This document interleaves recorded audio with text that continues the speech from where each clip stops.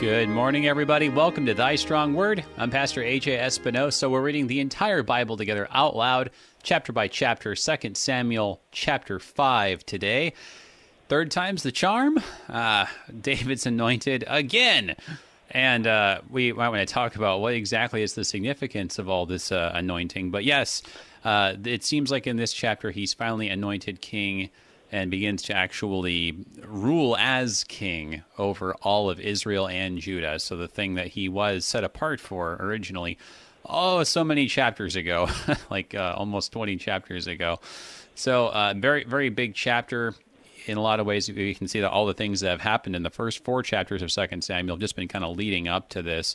Now with all the other opponents who would prevent him from finally having this, that they've been dealt with, he now ascends to the throne. Some interesting things in this chapter to be talking about today. Joining us, we have as our guest Pastor Brady Finnern, pastor at Messiah Lutheran Church in Sartell, Minnesota. Brother, I hope I said all of that right. I had a moment of doubt there. Good morning. How are you? I'm very blessed. Thank you very much. You got my name, Finnern. It is that, but usually I say Finnern. The emphasis doesn't have to be on the ends there. Okay. But, it's on the first syllable. Okay. There you go. It's a lot. Exactly. Yeah. So Brady Finnern. Yeah. And then in Sartell, you got that right. So, and it's, okay. we're in this area of the world where we're getting 12, 13 inches of snow in October. Even for us, that's crazy. Even for us, that's crazy. Wow. So that's, I'm fighting it, and being in God's Word this morning sure is helpful to take one step at a time. So Lord have mercy. Yeah, Lord, man, that's intense. That's intense. You have to do snowmobiles for trick or treating. I mean, not that anyone's trick or treating. That's a whole other thing, right? But okay, we don't want to get there. No. Not getting into that. Not getting into that. But anyway, good to have you back. Thank you. Yeah. 2 Samuel chapter 5. I like that again. It's kind of one of these. It's a neat chapter. It's one of these kind of big pivotal moments, but it's kind of another big one though. Fair bit of action here. I don't know, any kind of impressions just before we get into it on the chapter as a whole.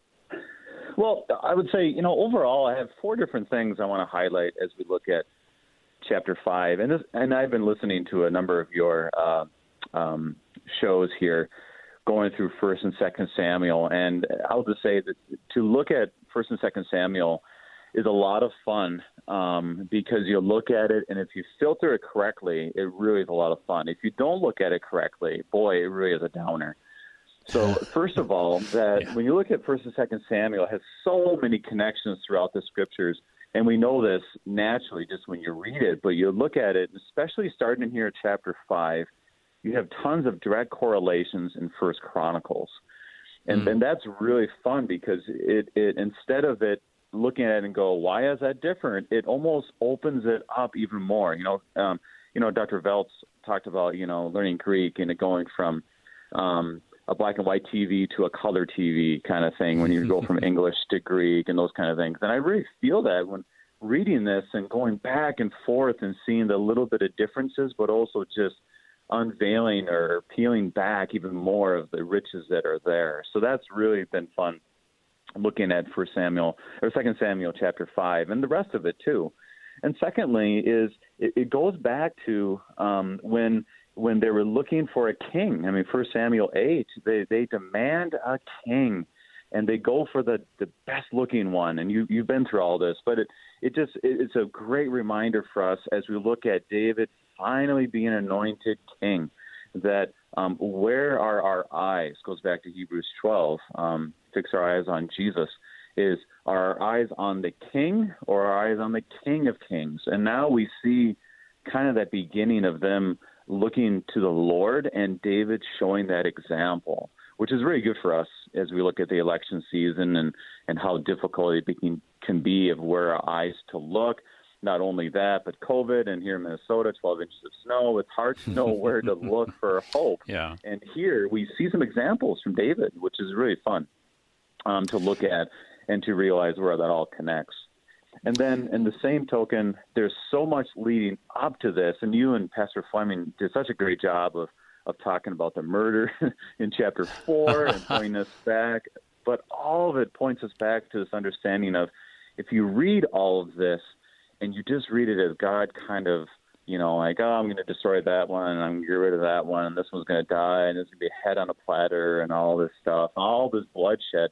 If we separate it from looking to the King of Kings and the blood that was shed for us, that all of this leads up to the understanding of we will have a Messiah that will shed his blood for us.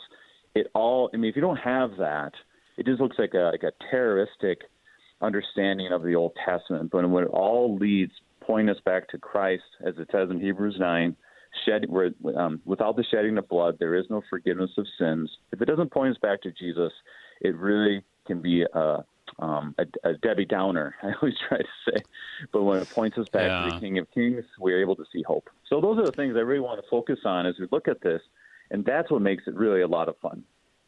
Yeah, no, I think that I think I agree with a lot of what you were saying right there, especially that, well, it's just so easy, I think, as you were saying, to kind of, I guess, turn this all into like a tragedy or something, and especially because, when you keep going and you get into Second Kings, towards the end there, it's like, okay, well, we watch everything just crumble to pieces, right? Like everything that, God did through David, like, was it all for naught, right?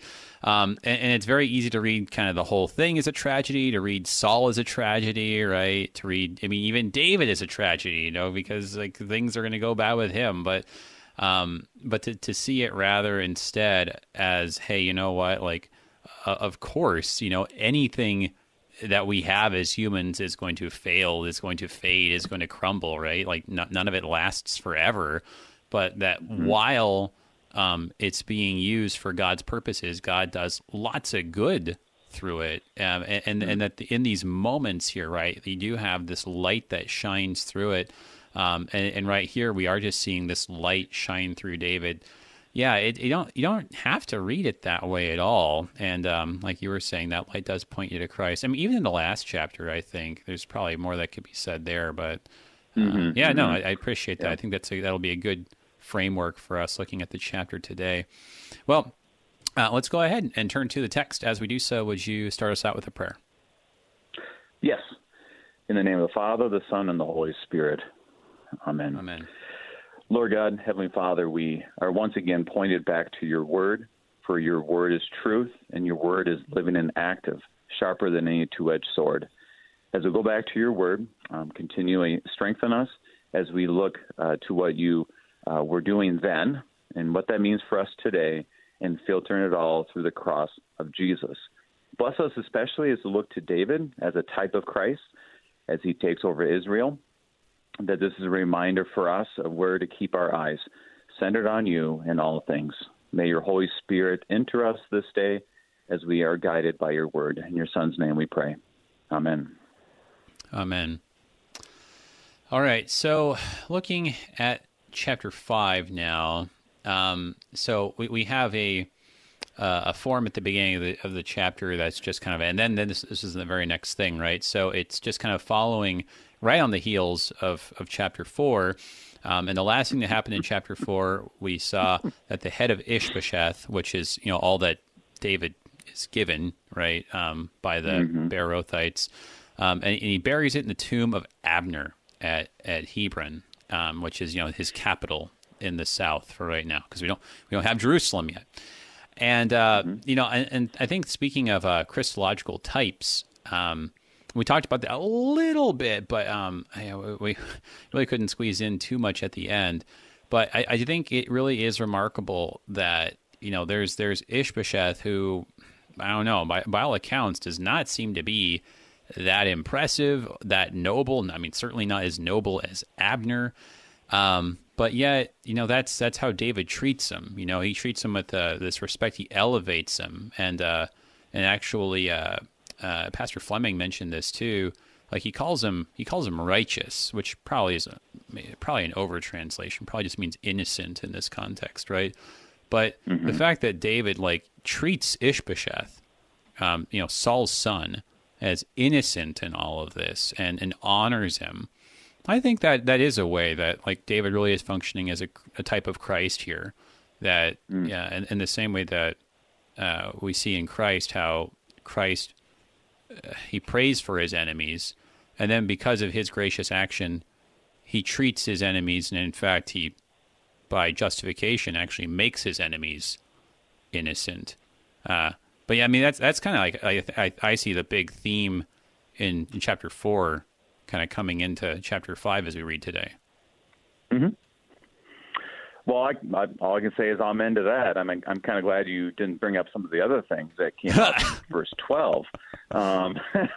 Yeah. Holy moly, you guys handled it great. But yeah, the type of Christ, it leads us to understanding of what kind of king he would be in chapter 5. And that's what makes it very powerful when we finally see that come to fruition. Do you have anything about like the other details in verse 12? No, I have nothing else. No, okay. I have no desire to cover that more. Okay, good. Okay. We'll just go ahead and read chapter 5 then, and so we'll read the chapter as a whole. Maybe we can take a couple more broad reflections, and then we can start looking at some of the details at the beginning. So here's chapter 5 in the English Standard Version from the top. Then all the tribes of Israel came to David at Hebron and said, "Behold, we are your bone and flesh. In times past, when Saul was king over us, it was you who led out and brought in Israel. And the Lord said to you, You shall be shepherd of my people Israel, and you shall be prince over Israel."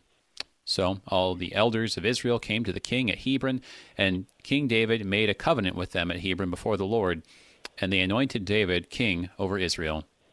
David was 30 years old when he began to reign, and he reigned 40 years.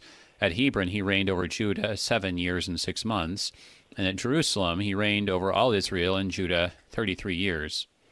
And the king and his men went to Jerusalem against the Jebusites, the inhabitants of the land, who said to David, "You will not come in here, but the blind and the lame will ward you off," thinking, David cannot come in here.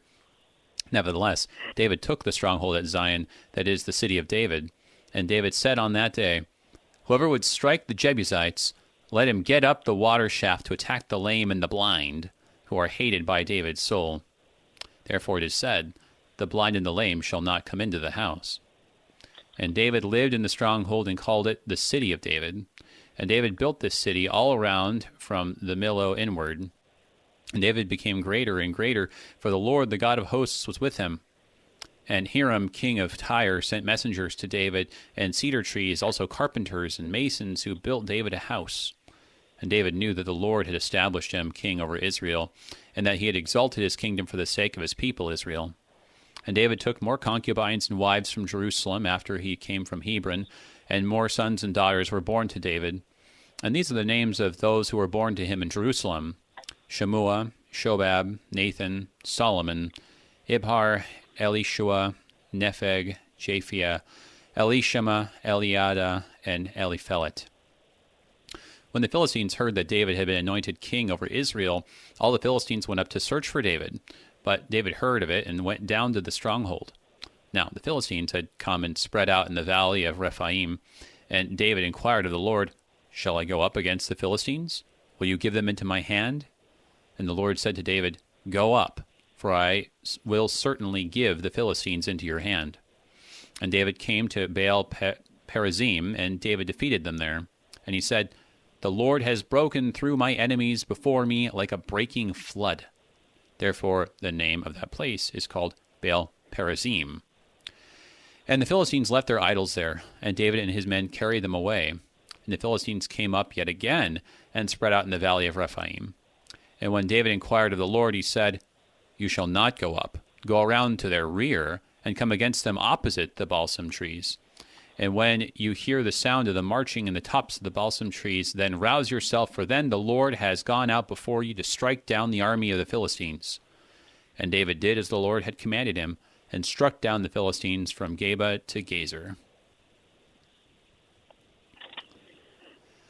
So, this kind of compared to everything so far in 2 Samuel, it seems to be kind of the most optimistic up and up chapter, right?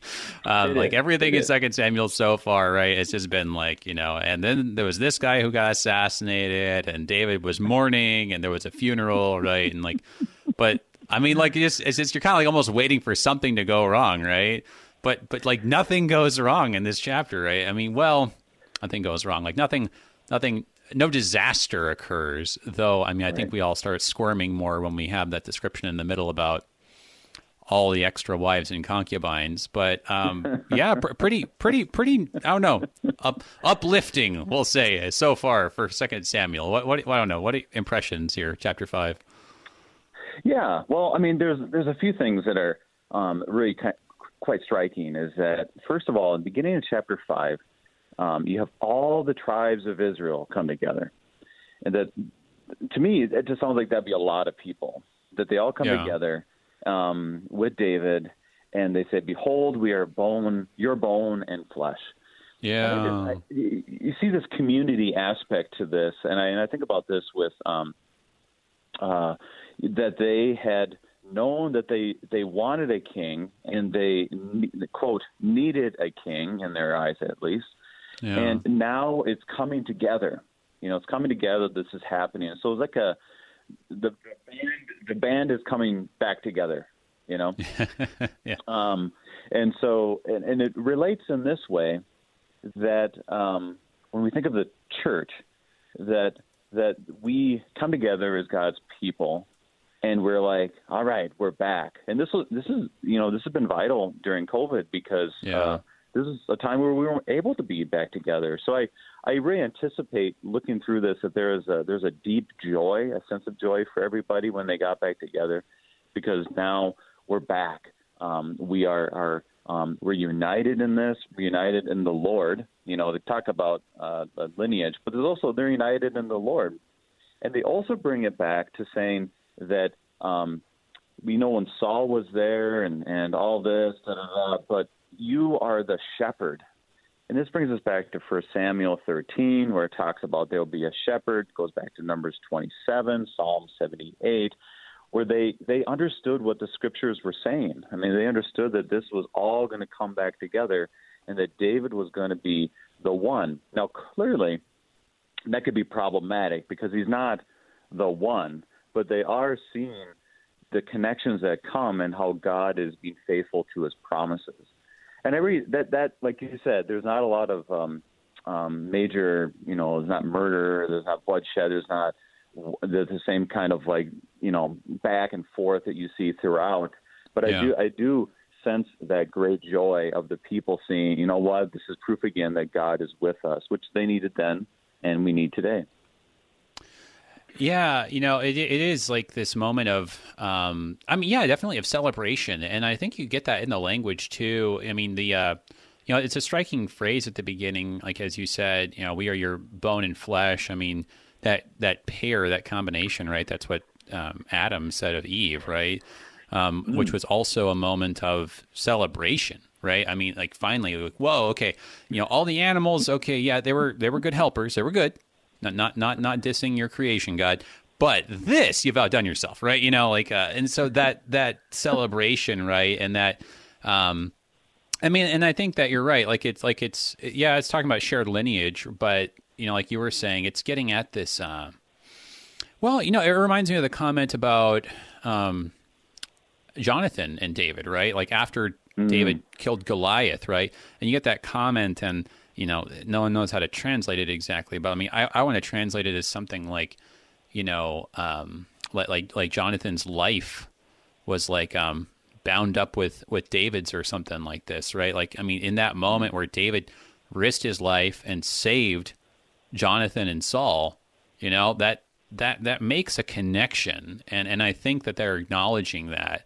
And when they say you're, we're your bone and flesh, I mean, it's getting to that comment there. It was you who led out and brought in Israel. That's just saying it was you who led us out into battle and brought us back with spoil and victory, and with our lives, right? I mean, you were the one who did that. You were the one who was functioning as the king. And so, I mean, really, in a lot of ways, like when they're crowning him king and they're anointing him, I mean, it's it's a celebration and it's an acknowledgement of, I mean, who he really is already. I mean, isn't that interesting too? It says in verse 3, and King David made a covenant with them, and they anointed David king over Israel, but he was already king. They were just acknowledging, really, in some ways, what was already true.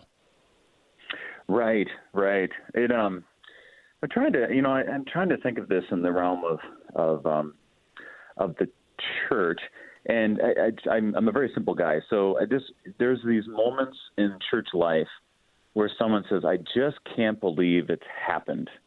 That clearly people would have known there was a spat between Saul and David this whole time. And they would have known that there just doesn't quite seem to be something right with Saul here. This just doesn't seem to be working. And then they know there's conflict and all these things.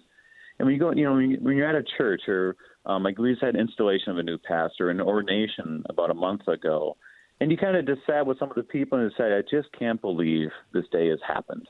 There are other times you have in church where you have a 100-year anniversary or something, or a new addition, or I don't know, just some of those moments where you'll hear that with people, and you get that sense from everyone here is, "I can't believe that this has happened."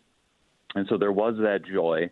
David makes a covenant. They anoint him as king, even though he's already there, and just a reminder that the Lord is with us. And the author definitely affirms that. I mean, he points to the 40-year reign that he was there, clearly. Yeah, understanding the 40 years as being an important part of Scripture and showing that God's hand was on all of this. Yeah, so this is actually a little bit of an interesting thing that maybe we can talk about that really briefly here before we get into our break. But, it's also interesting that the Dead Sea Scrolls lack these two verses, but we don't have to get into that if you don't want to. But just talking about like the time, it's interesting. Like he reigns 40 years. He was 30 years old when he began to reign. That's, I think the beginning to reign when you're 30 is pretty suggestive, right? Like there are some important people who start things at about the age of 30. Luke, of course, right, is the one who makes the comparison to our Lord. And then the 40 years, like you were saying, I mean, that's, 40 years, that like all the time, right? I think in some ways he's just being presented here. I mean, this is sort of like the ideal human reign. I mean, like, can any king do better than he's 30 years old and it's like it's time. He's got the experience, right? Like it's about as young as you can have all that experience. And in 40 years, it's like, can you reign any longer than that? I mean, like, I think the time... Yeah, and there's a kind of that's just how the time adds up, I guess. But I think it's kind of this depiction of like, this is like the ideal human reign. This is the best a mortal man can do. Oh, absolutely. I mean, you think about how tough it is for a president to be 4 years in America in today's world. And so for them to make it that long, and you continually see this theme throughout, shows how long he reigns. And Dr.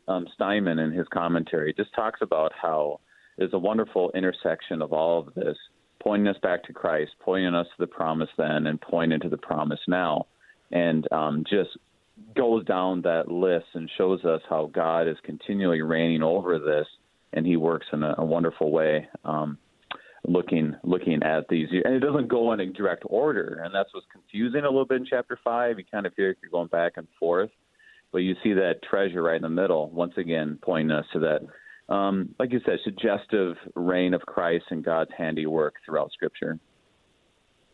Certainly. Well, there's a little bit more we could say about that, but it's time for our breaks. Everybody, hold on. We're looking at 2 Samuel chapter 5 here on Thy Strong Word, and we'll be right back.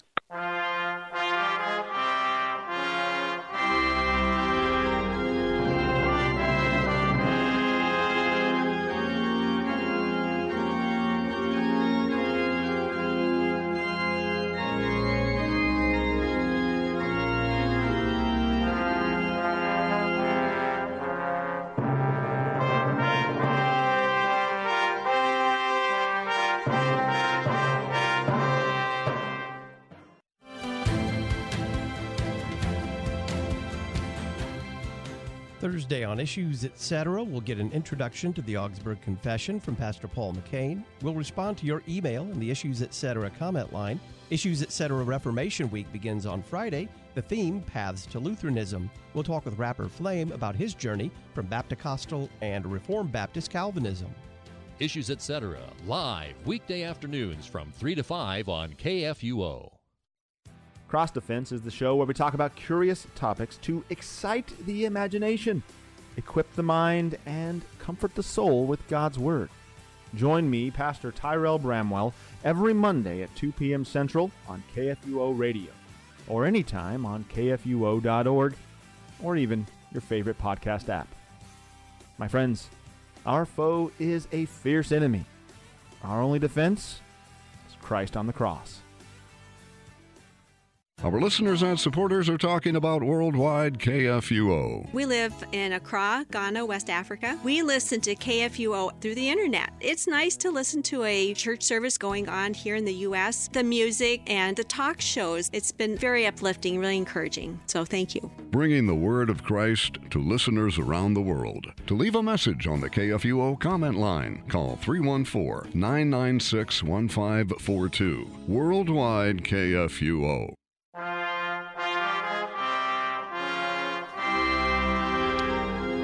Welcome back, everybody, to Thy Strong Word. I'm Pastor A.J. Espinosa. We're looking at 2 Samuel chapter 5 today, joined by our guest, Pastor Brady Finnern, pastor at Messiah Lutheran Church in Sartell, Minnesota, where they're already buried in snow, Lord have mercy. But it's warm inside by the fire. Gather around here. We're talking about a cool story here. We've got the anointing of David for the third time, and it's just happy this time, right? There's no, this is maybe we should talk about that too. This is very much unlike the other anointings where it's like, oh well, that kind of was disappointing. That wasn't what we had hoped for, right? This isn't the kingship I was promised, but this time it's like it sticks. If you've got any questions or comments for us, this is your opportunity here. If you've got a question or comment, you can give us a call. If you're listening live, 1-800-730-2727, or if you're in St. Louis, 314-821-0850. You can also send an email to kfuo@kfuo.org. Or you can post a comment on the live stream, facebook.com/AJ Espinosa. Got a couple questions there. I want to talk about why does it say that David's soul hates the Jebusites? It's an interesting little idiom right there. And then another question, were the Philistines like doing really well or something while there was this turmoil and division within Israel, between Israel and Judah? It's I'm thinking the answer's got to be yes, but we should kind of look into that. I want to thank our underwriters at the Lutheran Heritage Foundation, lhfmissions.org is their website. Thank you guys for supporting Thy Strong Word.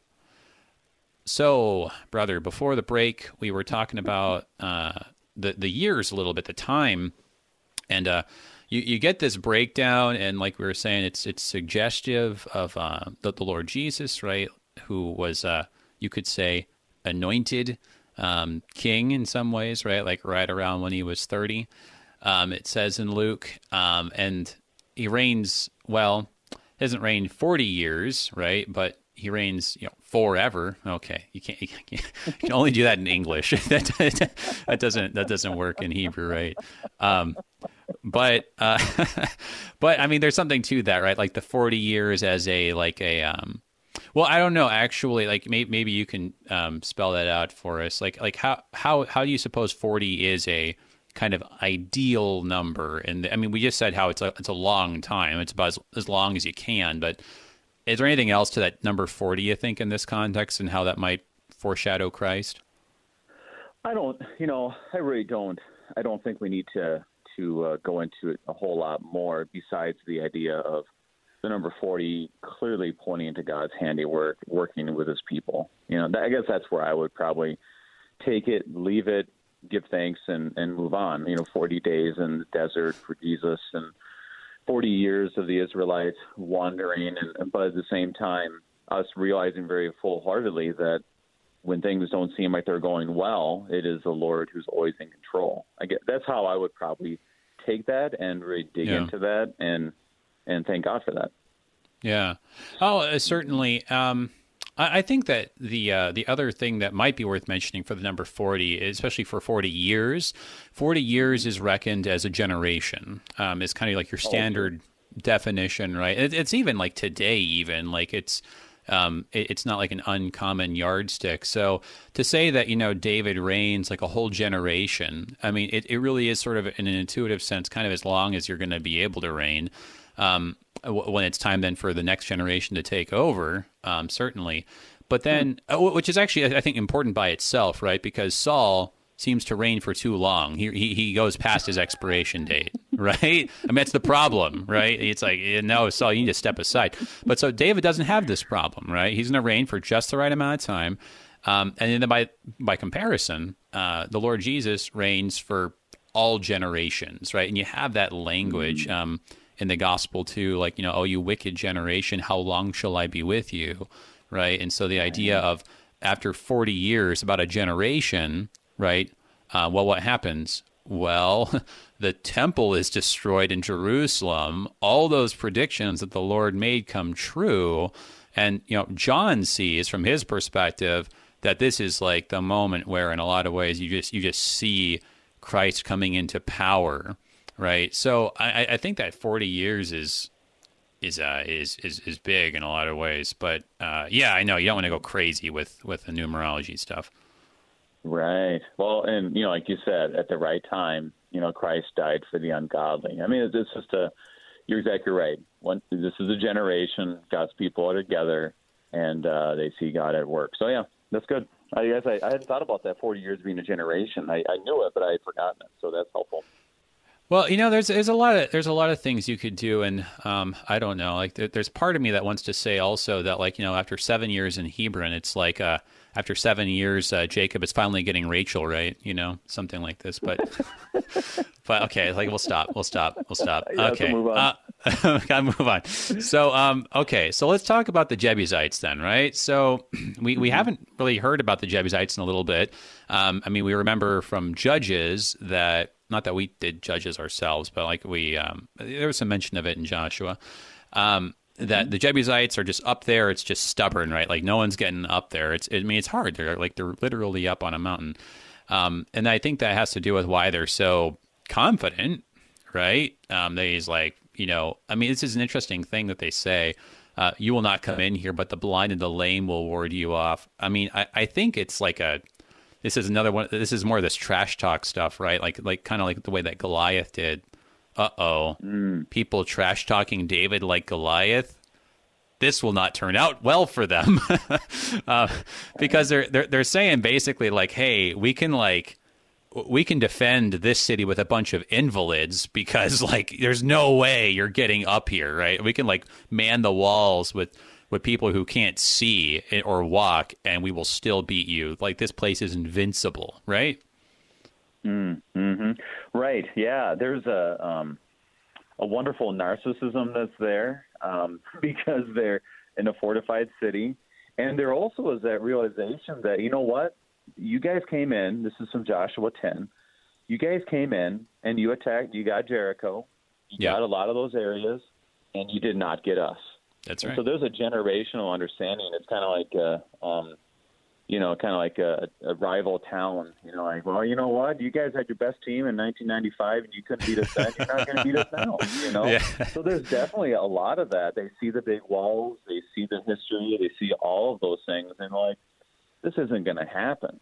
But the Jebusites, they probably had forgotten this, that God had promised, in Deuteronomy, that, you will take over the Jebusites. This is from Deuteronomy 7 and chapter 7 and chapter 20, where this is very adamant that this is going to happen. It's going to happen under my time. And but yet all the outliers, everything you could see said a different story. So here they are, these people who are very strong, stubborn, probably big, strong people on a big, strong mountain in Jerusalem, the place where really we know that big things are going to happen there that didn't look like whatever's going to work. But David, fulfilling the promise, once again showing God's people that he was the anointed king to do what God needs him to do, goes in and gets the job done, I guess you would say. Yeah, well, we should talk a little bit about that. I mean, it's interesting here. It says here, let whoever would strike the Jebusites, let him get up the water shaft to attack the lame and the blind. So it seems like, I mean, this isn't going into like a lot of detail here, but it seems like David like uses some kind of clever strategy here where he's like using like the access to the city like by the waterways or something like that. And through that, he's able to kind of like, I don't know, he finds the way in, which I don't know if there's like, I mean, really, because there's not that much detail around this, right? So I don't know how much more can be said. The only thing that I think comes to mind is that there is another, I think maybe similarity between this and chapter 17 of 1 Samuel with David and Goliath, because it says that David goes, I think it says like he goes down to like the riverbed and like takes 5 smooth stones. So like there's this idea of, I don't know if there's something there, but like finding a way through the waterways. Mm-hmm. Yeah, I think so. All my reading commentaries really did not focus on that. It's kind of like, well, it could have been done this way. Yeah. And my interpretation of that is basically saying it should not have been able to be done, but yet it did, showing, God's way of getting done what needs to be done, I guess you would say. Yeah. Well, I mean, certainly it wasn't an obvious strategy because, I mean, much like how, defeating David with a slingshot was not slingshot, but a shepherd's sling was not an obvious strategy to employ, or else everyone would have done it. So, David does something unconventional, right? But he has the confidence that God's behind him. What do you make of the comment about, I don't know, this who are hated by David's soul, right? I mean, that's an interesting way of talking about that. And then you get the kind of the comeback here. The blind and the lame shall not come into the house. Like, what does this mean? How that David hates them in his soul or something like this? And I'm going to have to admit here, that's a great question to ask. It's kind of like saying, God hates Esau, those kind of things. And I have to admit, I haven't looked into that part. I definitely overlooked that part. But clearly there is obviously David doesn't like him. I'll say that. Yeah. Well, he's not a fan. Yeah. Well, no, that's fair enough. Well, okay. Let's. It's dangerous, but let's look at this a little bit and just see if we can come up with something. So it says here. So it says here, attack the lame and the blind, the blind and the lame. And then you get this comment, and there's of course there's textual uncertainty on the participle here. How could there not be? And so kind of depending on how it's going to end up working out. I mean, like, so this is interesting because it's not the standard word for enemies, right? Like, it's not just simply like the enemies of David's life or something like that, but I guess maybe some of the uncertainty is actually whether this is like the people who hate David's soul or the people that David's soul hates. Oh, okay, that's interesting. Yeah, because if it is the soul of David, right? Yeah, because actually, yeah, no, because that's an interesting thing because it's like it's a weird participle form, and so if it's like kind of this weird like passive thing, then you get the question then like so is it like kind of like these people hated by David's soul, right? Or is it like so that's interesting then, because I don't know. I mean, you could just take it as like David has some reason for not liking them. Like one of our commenters on Facebook was saying like, this wasn't very far from Bethlehem, right? So is it possible that like the Jebusites like raided Bethlehem one day when he was like growing up or something like that? He has a grudge against them or something. When you also have in verse 6 that they're mocking him, like, you won't be able. I mean, the blind and lame could guard this place. You you guys got nothing, So I saw a commentary speak about that he was just reacting against their narcissism and their arrogance. It was kind of that's what I had read too. So, yeah. Well, no, that's well, I guess the thing that gets me though is the mention of soul, right? Because here we go. Hard. Yeah, right. Because like we've seen this before, and like when it came to Goliath, like the story with Goliath, I mean, like Jonathan's point was like, David's risking his life to save ours, and you see that kind of that idea at the beginning of the chapter. So it's like it seems kind of weird because like I guess if you say that it's David's soul that hates them, or even if it's they who hate David's soul, I think that you have to. I think the most natural way of taking it is that there's some kind of like mortal danger for David. It's like either they want him dead, or David's got reason to think that. I mean, like it's a life or death thing here. That there's this situation with the Jebusites, and so like I'm not. I feel like in some ways maybe that just deepens the mystery. But like I think like with the language of soul. I think you got to take it as more than just like, hey, they called me a bad name. They called me lame and blind. I don't like them. I think you got to take it as more than that. I think by the mention of like, nephesh, which is the life breath, your dying breath. I think you got to take it as more like either like, I don't know, like these guys have actually like put a hit on David, or they nearly did kill David at some point earlier that we just don't know about. But I mean, I think you got to take it as like, this is not just kind of, David's first act as king is like a judge. Yeah, I think we should do it. Sounds good to me. I'm a little bit, just don't know. I just don't know. Yeah. I like the thoughts though. Only it's an incomplete picture, but anyway. So So moving on then, it may be something that we can speak a little bit more to. So one of the things that you get here is this picture of David's grandeur. In verse 10, he becomes greater and greater.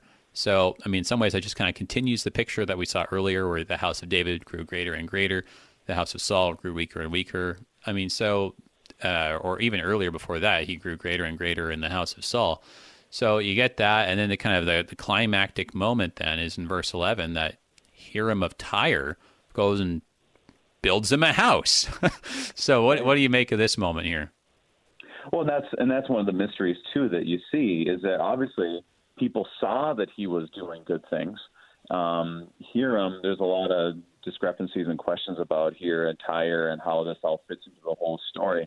But clearly, they see him as somebody who is from God, that they want to see him succeed, and so they build him a house.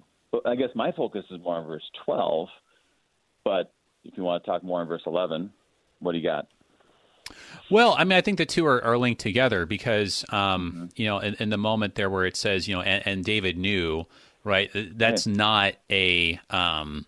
that's not like a sidebar comment, like hey, he was confident in this or something like that. It's the consecutive form. So the implication is that because Hiram of Tyre builds in this house, that's confirmation that the Lord has established him as king over Israel. So I mean, I think that it's significant for David, and he looks at this and he's like, hey, look, like this is like a sign that God's giving me that this really is His will. Right. Oh, good point. I guess I didn't catch that. And it's really quite fascinating to see, finally David knows this. Obviously the building of the house helps, seeing other things to actually beat the Jebusites, kind of a little bit of a pride moment. But the key thing here, knew that the Lord had established him king over Israel. And now it became obvious.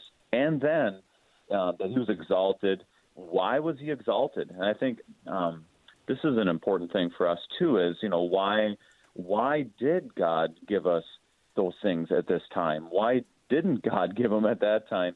But for him, why is he exalted? Why are these things happening?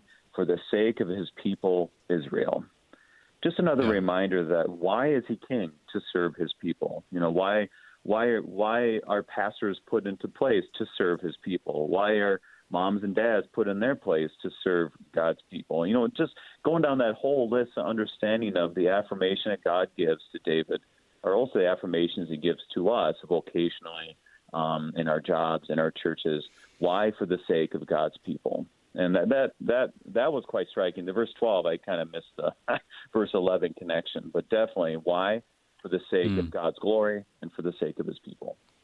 And I think that's a pretty profound point here. And it's one that we should maybe pause a little bit on because, so I mentioned, so David's been anointed, if I'm not forgetting something here, 3 times now, right? So he was anointed by Samuel, and that was, like a very small scale anointing, right? Like it was Samuel, he goes to Bethlehem, he's kind of sneaky about it, right? He's like, "Oh, I'm here to do sacrifices," right? And he does do sacrifices, so it's true. but he's also there to anoint the next king of Israel. And it happens, and it says, he anoints him in the midst of his brothers, which I think the natural way of taking that is in the midst of his fellow Bethlehemites. Then earlier in 2 Samuel, we get the anointing by the elders of Judah. Okay, so a little bit bigger circle now. Of course, when he's like, okay, now I'm king, and he sends messengers to Jabesh Gilead, they're like, so it's kind of awkward. Ishbosheth was already anointed king over Israel. So like both those previous times, it's like, well, yeah, it's awkward. It's disappointing. It's like, okay, God's anointed me king, and this is what I get. What's going on here? This is a lemon. But here, right, the third time he gets anointed, and what happens? Hiram of Tyre comes and builds him a palace. I mean, this is significant, right?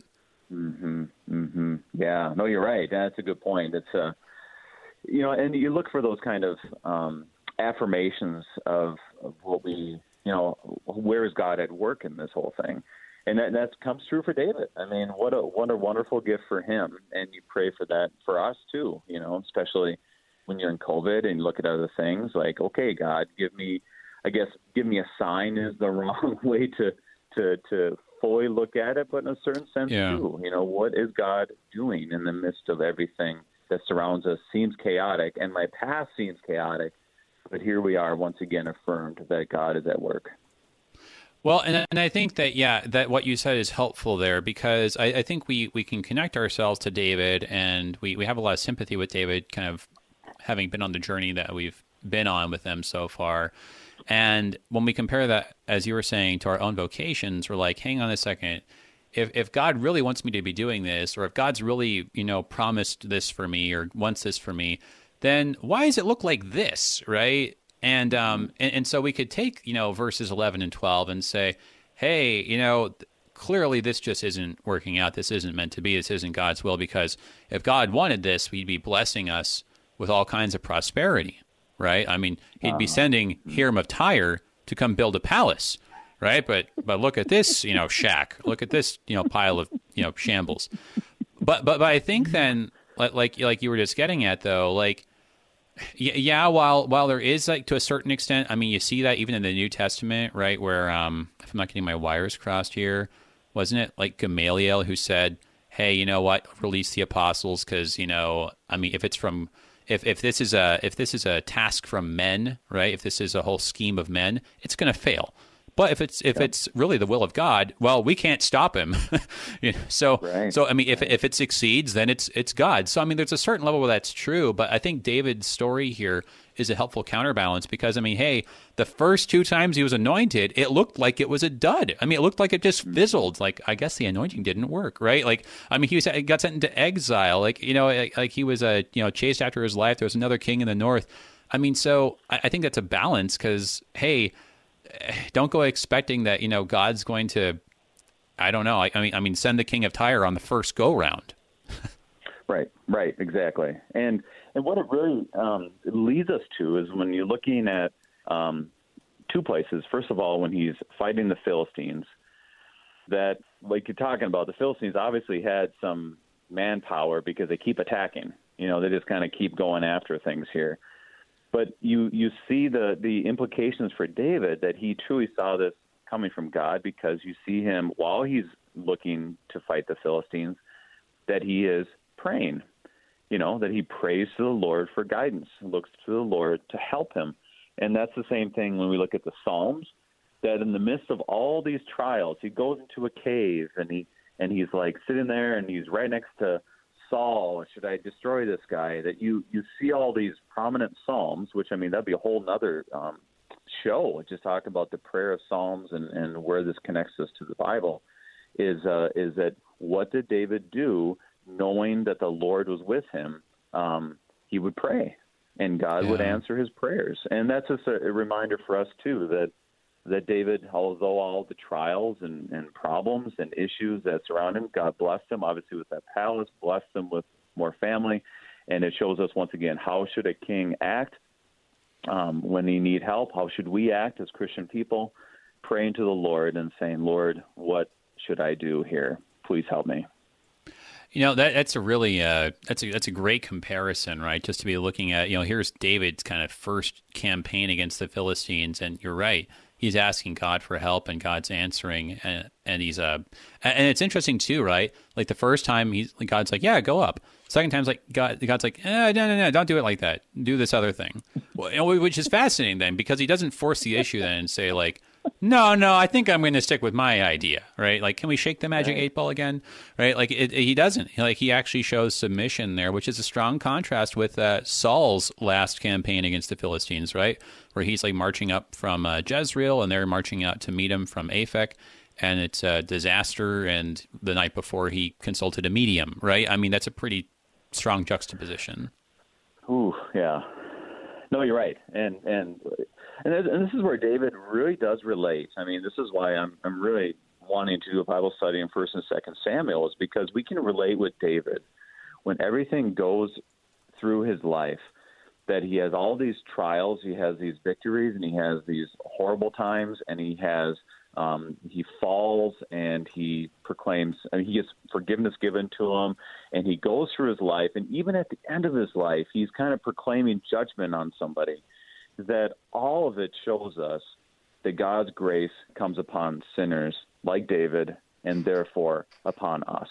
And that's what makes all of this, because the story doesn't end with his anointing. It doesn't end with him being the Philistines. As it continues on, and there's ups and downs and arcs and infidelity and all these things, showing us that's my life. There's ups and downs and in-betweens and darkness that surrounds us and fear of war and everything, but yet at the end of it, he prays to the Lord, and it reminds us that the Lord is my shepherd, as he says in Psalm 23. And so that's why David is such a great person, a real person in history that really comes at us and shows us the grace of God. Shows us the grace of God, and then also the supremacy of God. I think that's one of the big ideas, I think, just kind of last minute here, but Baal Perazim, right? Like they relate that name to the word for breaking. So it's like, breaking. This is sort of interesting because you would take it as, Baal, right, referring to the Lord, right? Where Baal means Lord. But you see that like with the Philistines' idols being left on the battlefield and carried away and taken off, right? That God's supreme over all things. He's not going to be thwarted here. Right. I love it too. In 1 Chronicles, this is a connection. Chapter 14 is they didn't just carry him away; they burned them. Yeah. Just a reminder of not only do you take him away, but God is in control. That's right, and that's a helpful reminder for us. It is, in fact, AD 2020, and the Savior reigns for all generations. Thank you, brother. Appreciate it. I hope that the snow backs off a little bit. Looking forward to having you on again soon. Thank you. Yeah. Everybody, Pastor Brady Finnern, Messiah, Sartell, Minnesota. Till next time, I'm Pastor A.J. Espinosa. Peace. Strong Word, produced by the Lutheran Church Missouri Synod Office of National Mission in cooperation with Worldwide KFUO, the official broadcast ministry of the LCMS. Your support is vital for this program to continue. You can make a gift safe, secure, and easily online at kfuo.org. Thank you for listening and supporting Thy Strong Word.